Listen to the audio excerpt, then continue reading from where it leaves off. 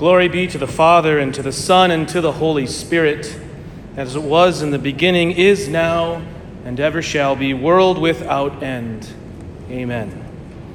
We gather today in celebration, not of ourselves, but of the one and three, the triune God who has made himself manifest among us, who has become one of us in the second person of the Trinity of Jesus Christ, who has made himself present in our community through the third person, the indwelling of the Holy Spirit in each and every one of us. We give thanks today in celebration of 50 years of the God's grace converting hearts and lives and minds, of changing the world for the better through this place and through us and in us, certainly. But first and foremost, all praise and thanks be to God.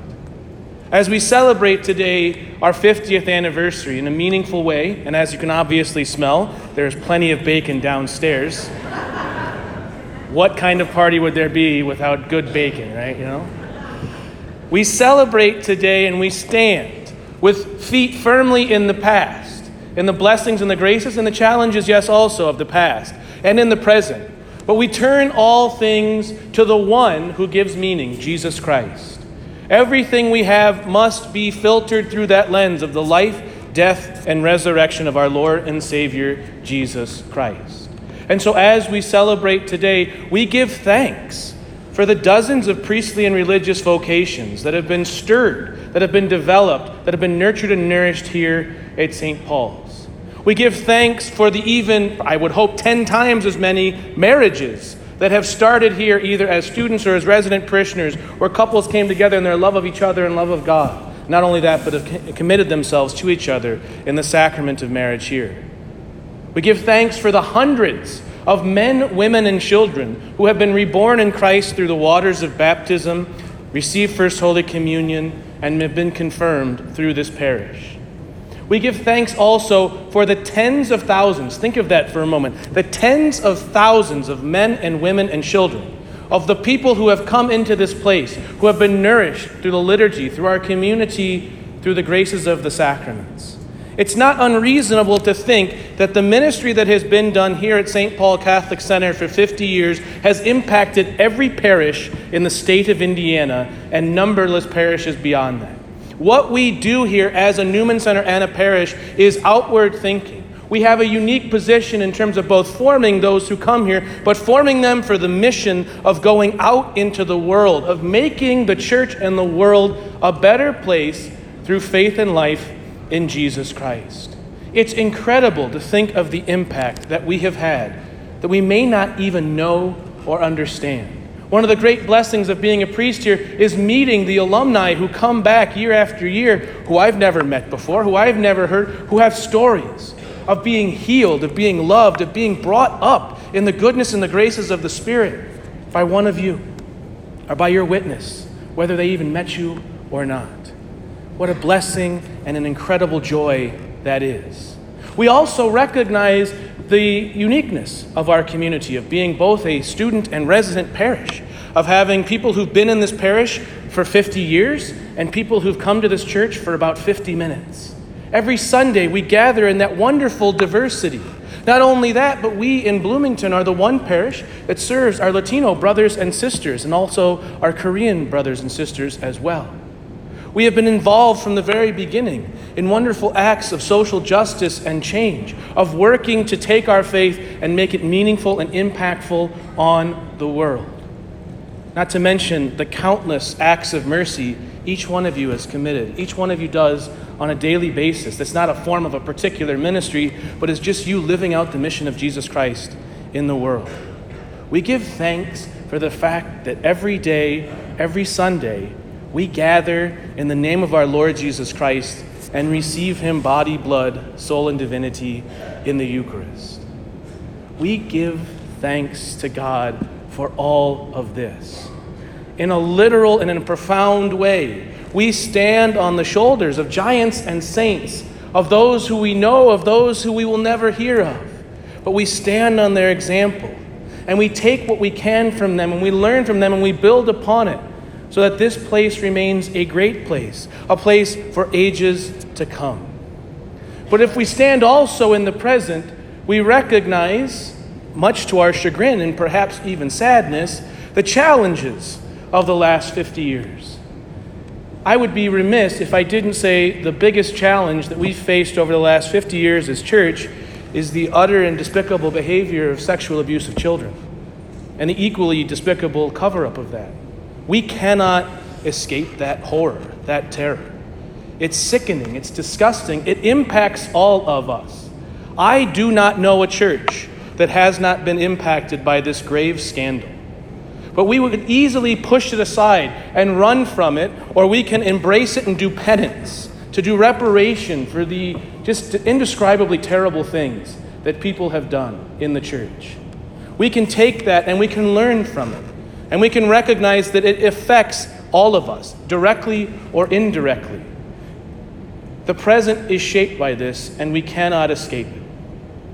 The present is also shaped by the fact that over the last 50 years, we have seen the greatest exodus of people from the Catholic Church in the history of the country and perhaps even the world, in the Western world at least.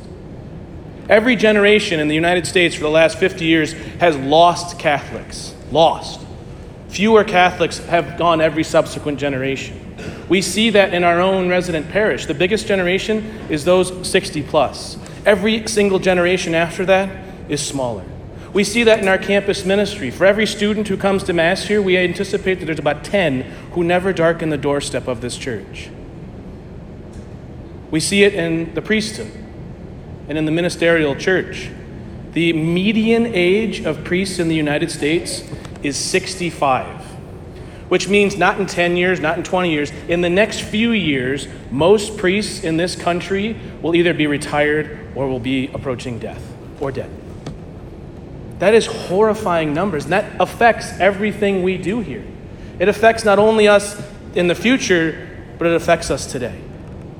And another thing that's in the present that's been building over these 50 years is in our culture and our society. We can't talk to each other.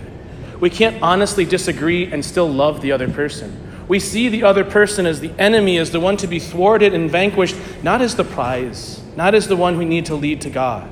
Not as the one who is in our life for the greater glory and building up of the church, but as the bane of our existence, who is to be cast away and excoriated. And that impacts how we talk about church, how we relate as a multi-generational parish. Can we talk to one another, knowing full well that your experience of church is vastly and totally different than mine, and trying to find a way forward in the midst of all of that? I say all of this not to be doomedarian, not to bring doom and gloom into all of this, but if we are to live in the life of Christ, we must be honest. In the gospel today, Jesus assures the apostle, or assures the people, that the temple will be destroyed. Wow, what pain, what suffering that was for the Jews, and what that would have meant to the early Christians who, for the most part, were Jewish. But what does Jesus say? He doesn't say that your future lies in being successful, your future lies in maintaining old buildings. What does your salvation manifest itself in? Your perseverance and giving testimony to the truth. The word for testimony in Greek is martyrion, which is the same root for martyr, which is witness, which is also those who have given their lives for the faith. So the way forward for all of us, the step into the future, holding in tension the present and the past, but turning it all to the Lord, is for each and every one of us to become a martyr, a witness for Christ in every aspect of our life.